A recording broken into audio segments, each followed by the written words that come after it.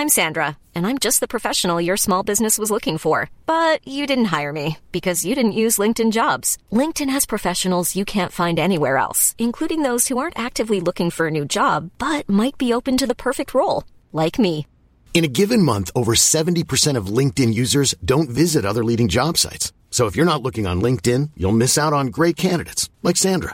Start hiring professionals like a professional. Post your free job on linkedin.com/people today. Do you know a student getting ready to go to college? Or are you looking at going back to school yourself?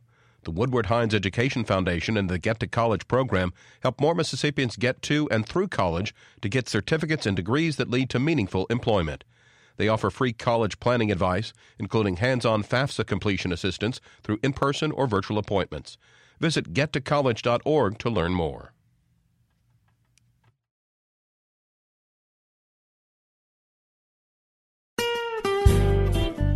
Hi, this is Karen Brown. Thanks for checking out the Mississippi Edition podcast. If you like what you hear, click subscribe, hit like, or leave us a comment if your app has that feature. Then find other MPB podcasts by searching MPB Think Radio on your favorite podcasting platform. Thanks.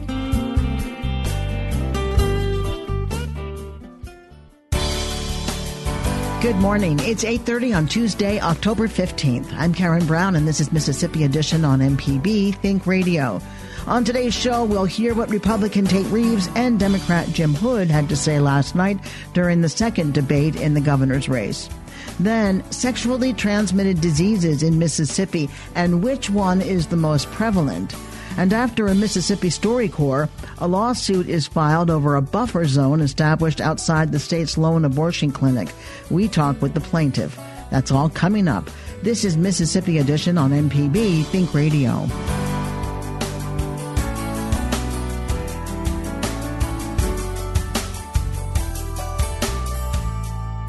The two major party candidates for Mississippi governor faced off in their second debate in less than a week. MPB's Desiree Frazier reports. Mississippi's Republican Lieutenant Governor Tate Reeves and Democratic Attorney General Jim Hood appeared live on WCBI-TV in Columbus for their second debate last night. The first question, increasing teacher pay. Mississippi teachers make on average $45,000 per year, about $5,000 less than neighboring states. Jim Hood. We need to pay our teachers to the southeastern average, which is about $51,000. Tate Reeves has been over there for 8 years and had opportunities to do that and has not done that, so it will be a priority for me. Hood says he'll increase education funding and provide free tuition to community colleges for students who can't get scholarships or grants, which could cost $6 to $8 million. Tate Reeves commends education professionals, parents, and students for increases in high school graduation rates and fourth grade reading. He discussed the pay plan he announced the day before last week's first debate. That plan includes $4,300 over the next 4 years, $1,500 in year one, $1,000 in year two and year three, and an $800 increase in year four. That $4,300 will get us to the SRAB average within 2 years and gets us to the average of the southeastern states within 4 years. Hood blames Reeves for not providing needed funding for infrastructure and education. Because if our kids don't catch this technology wave, this broadband effort so that they can start these jobs in technology, they won't catch up this century. And that's what bothers me, for us to leave a legacy of all these tax cuts. We don't have money for roads, education, or schools, or anything else. And he's created this swamp. If I didn't know better, I'd think he was trying to audition to be Speaker Pelosi's chief of staff. The reality is that he is looking to carry the liberal Democrat banner into this election, and it's something that is not good for Mississippi. The reality is that I supported President Trump in the 2016 elections while he endorsed Hillary Clinton.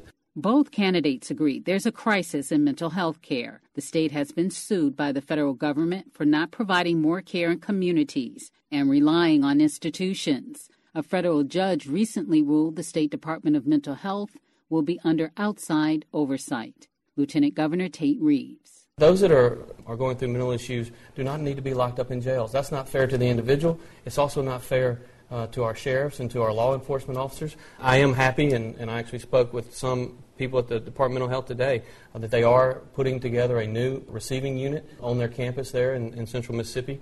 They have reopened the crisis centers throughout Mississippi.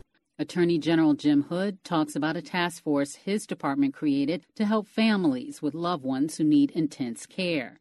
He also refers to more than 600 job cuts at the mental health department. You don't have to have a lawyer to have a child committed or a spouse. And that goes for drug and alcohol and mental health issues. There's a string of letters where I've sent over money to the legislature and tried to get them to put more money into mental health, because I've been explaining to them this lawsuit cost Georgia $225 million. And instead of putting more money into mental health, they made cuts. What will candidates do about the increase in young people leaving Mississippi? Hood said the state's economy is growing at 2%, which is far below neighboring states. He referred to his proposal for community colleges. We've got to cut the community college tuition so that our kids can go tuition free. We want to put them on a tech skills track so that they can make those good paying jobs and businesses move in here. Tate Reeves agreed attracting new businesses is important, but he won't raise employers' taxes. The way for us to keep our best and our brightest here is to have better jobs for them, and the way to do that is through lower taxes, less regulation, and encouraging more entrepreneurship. Reeves said he's opposed to expanding Medicaid, saying it will cost the state $220 million annually. He wants to fund more medical school slots and rural physician scholarships while expanding telehealth. Hood claims Republican Vice President Pence expanded Medicaid in Indiana along with 36 other states. He says hospitals would pay the required match and 30,000 jobs would be created. Two other candidates are running low-budget campaigns for governor. The general election is November 5th. Desiree Frazier, MPB News. Coming up, find out why sexually transmitted diseases are on the rise in Mississippi. This is Mississippi Edition on MPB Think Radio. This is Mississippi Edition on MPB Think Radio. I'm Karen Brown. Sexually transmitted diseases are on the rise, according to the Centers for Disease Control and Prevention, and Mississippi has the highest rate of gonorrhea cases. There are almost 327 gonorrhea cases per 100,000 people in the state. Dr. Thomas Dobbs, the state health officer, talks with MPB's Alexandra Watts about who's most at risk. Yeah, it is a statewide issue. It does tend to be more impactful in certain segments of the population, particularly along race and ethnicity. If you look at rates among African Americans, it's more than 10 times more common in African Americans than it is in Caucasians. Also, within men who have sex with men, the rate of gonorrhea and chlamydia and syphilis is much, much higher. Why do you think in Mississippi the rates are so high? There's a lot of reasons for it. Certainly, we've always had high rates of STDs. It's gotten worse recently. This is not just a Mississippi thing. It's a national trend, unfortunately. Part of the issue in Mississippi that really worries me is that we have really denuded our public health infrastructure. We have learned that when it comes to sexually transmitted diseases, people really depend upon the county health departments as a location not only for testing and screening, but also for treatment. And we've cut back on days of operations and limited some of the geographic spread of our services. And so we are going to aggressively reinvest ourselves in covering for these gap services that is not really being met in the private medical community. I think that's one of the concerns.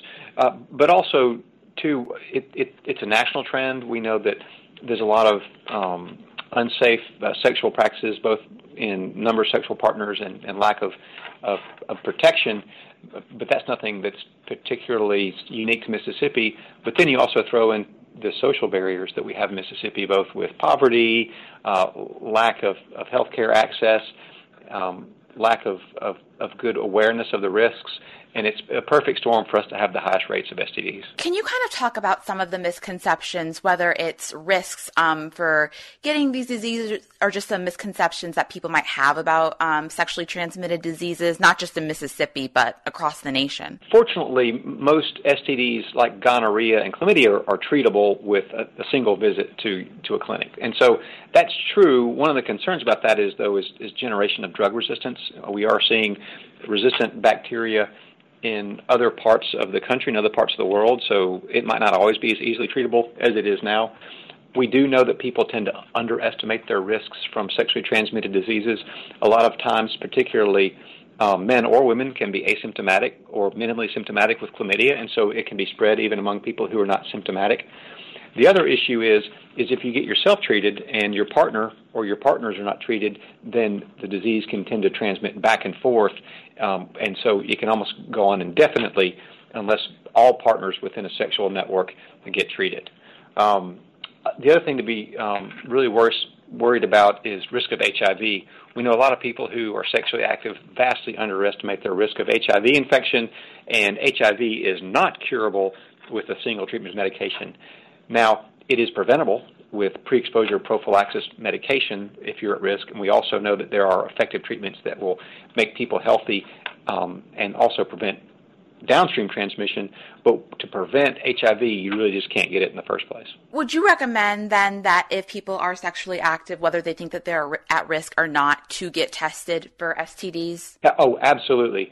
If someone's not in a monogamous relationship, and particularly if they have multiple sex partners, definitely need to get routinely screened for STDs, both chlamydia, gonorrhea, and syphilis, and especially HIV. Especially men who have sex with men who are not in a monogamous relationship really need to make sure that they are checked regularly for all of these things. Please know that you can come to county health departments across the state and get STD screening, testing, and treatment. So county health departments are still open, and we're trying to make sure that there's more availability to help address this very severe issue. Coming up, we'll talk about a new lawsuit over a buffer zone established outside the state's lone abortion clinic. This is Mississippi Edition on MPB Think Radio. How do you know if there's a God?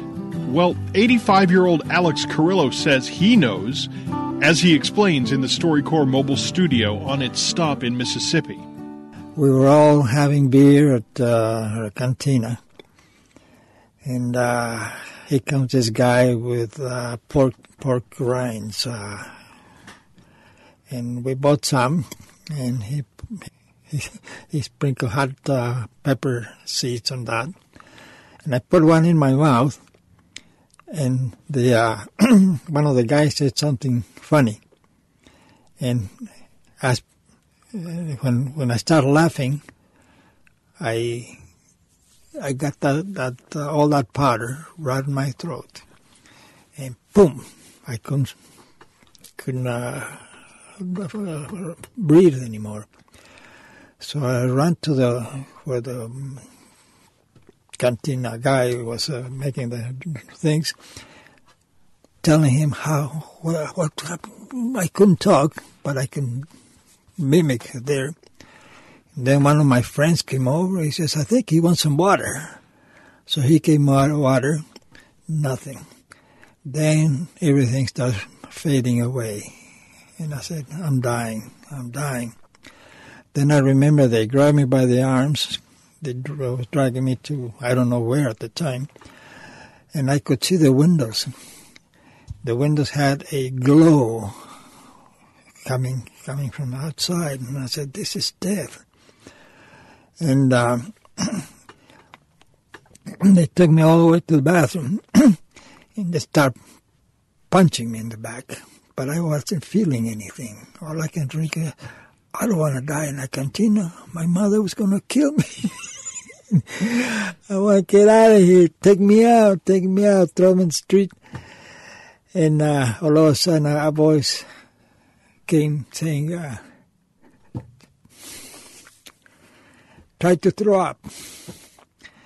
Well, I was with my arms up and my hands were next to my face. And put my finger into the thing. And I went, and I could breathe. At the same time, I could feel one of the guys was hitting me in the back. And all I could remember says, don't hit me. And another guy says, he's all right. Don't hit him anymore. But I was breathing. You never know what sweet smell is, or a urinal. Me trying to breathe best air in the world. I couldn't get enough of it. So I said, which of you told me to try to throw out? And the other guy says, nobody. Somebody told me that. It had to be God. And that's what convinced me there is a God. To hear more of our conversations from the StoryCorps mobile tour, go to mpbonline.org. The StoryCorps mobile tour visited Mississippi through a partnership with the Mississippi Humanities Council, the MPB Foundation, and Mississippi Public Broadcasting. Get your MPB car tag anytime. It doesn't even have to be up for renewal. Simply go to your county office to sign up. When you get an MPB car tag, a portion of the fee helps MPB continue to educate, inform, and entertain Mississippians. For details, visit mpbonline.org/cartag. We'll see you on the road.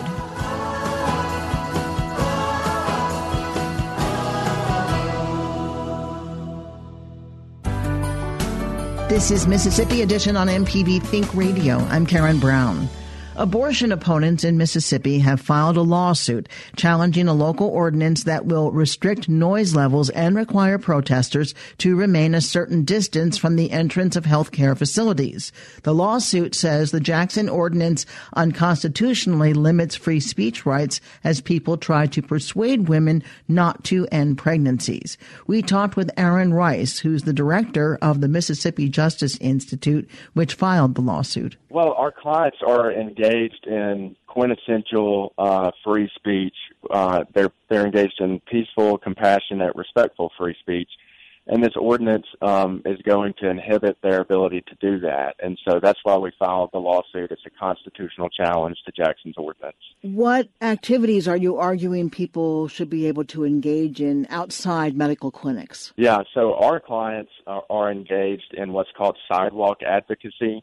And so they care deeply about this issue, and they've made it their mission in life to try to impact the lives of women who are considering having an abortion and who oftentimes think that that is their only choice. And so our clients talk with them directly outside of abortion clinics on sidewalks, and they inform them about the options that are available to them and the resources that are available to them, and they try to convince them that they can be parents. And so, again, that's known as sidewalk advocacy, and this ordinance is going to make it difficult, if not impossible, for our clients to do that. Now, you say the advocates are talking with the women, but there are businesses complaining that it isn't talking, it's yelling, or that a lot of noise results. Can you address that? Well, we can only speak on behalf of our clients, and our clients, like I said, are engaged in peaceful, compassionate, and respectful free speech. I will say this, though. If there are others who are not being peaceful or not being compassionate or not being respectful, there are other laws already on the books to be able to handle that. And, in fact, this ordinance would do nothing to really help with that. But what it does do is it makes it harder for our clients to engage in their constitutionally protected speech. When do cities get to draw the line, or where is that line? At what point does free speech become harassment? Yeah, well, I mean, there's a lot of, very clear examples of exactly what harassment is, but speaking with people in a public space and on a sidewalk that's quintessential free speech, and it's very important to a free society. And so we've got to protect that. We've got to continue to allow that, regardless of what anyone thinks about our clients' views. We should all understand that they're entitled to have those views. They're entitled to express those views, and they have the right to try to convince others to adopt those views as their own. I mean, that's just the essence of a free society. And so engaging in that kind of speech in a public place on a sidewalk is free speech, and it's not harassment, and it's constitutionally protected. Where is the physical line with this new ordinance? How far away must the sidewalk advocates, is that what you're calling them, sidewalk advocates? How far away from the clinic entrance must they be? Yeah, there's several restrictions in place. The first is that they cannot approach within 8 feet of another person without their consent for the purpose of engaging in sidewalk advocacy. So that's a restriction on their ability to engage in these conversations. And then they also can't gather together within 15 feet of the property or the entrance of the property of the healthcare facility. So that, and all of that operates within, if you're within 100 feet of a healthcare facility, then those rules come into place. 8 feet seems like a small distance if we're talking about 8 feet between two individuals. Why is that out of the question? I would disagree with that, to have, face-to-face interactions with people especially about delicate issues. I don't think 8 feet is a reasonable, way to go about that. And the bottom line here is that, whether it's 8 feet or any other amount of feet, our clients have a right to approach people and have conversations with them in a public place. That's just protected free speech. So whether it's 8 feet or 10 feet or any other amount of feet, we shouldn't be placing any restrictions on their ability to engage in conversations about important political and moral issues facing our state and our nation in a public place. If the person who they're trying to engage in conversation doesn't want to have a conversation, then it's not a conversation. Yeah, and there's nothing. We're not saying that person has to engage in a conversation, but our clients do have the right to speak and to try to engage people in a conversation. What's the next step in the process for you? Well, we are in Hinds County Circuit Court right now, and we will be requesting a briefing schedule for the case, and then an oral argument for the case. Both sides, ourselves and the city of Jackson, will brief their positions, and then we'll hopefully get a ruling from the Hinds County Circuit Court that strikes this down. But if not, we're willing to litigate this to the Mississippi Supreme Court. Looking at the calendar, do you know what steps will take how long?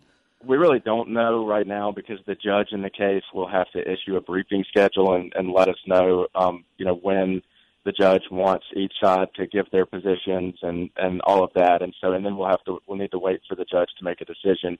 So there's really no way to know exactly how long it would take. But these kind of cases, I would say, you usually would anticipate at least a year or two. Aaron Rice is the director of the Mississippi Justice Institute. Aaron, thank you very much for being with us. Thank you, Karen. The city of Jackson released a statement from city attorney Tim Howard. He says the new ordinance is, quote, based on well-established case law and was passed after thorough consideration, unquote. Howard goes on to say, quote, we will do all of our talking where it counts, through pleadings and in the courtroom. Thanks for listening to the Mississippi Edition podcast from MPB News and MPB Think Radio. Don't forget to subscribe if you haven't already, and if your app lets you, leave a comment or review. We really do appreciate it. Remember, you can always get in touch with MPB News on Facebook and Twitter, and fresh episodes of the podcast are posted every weekday morning. I'm Karen Brown. Thanks for listening. This is Mississippi Edition from MPB Think Radio.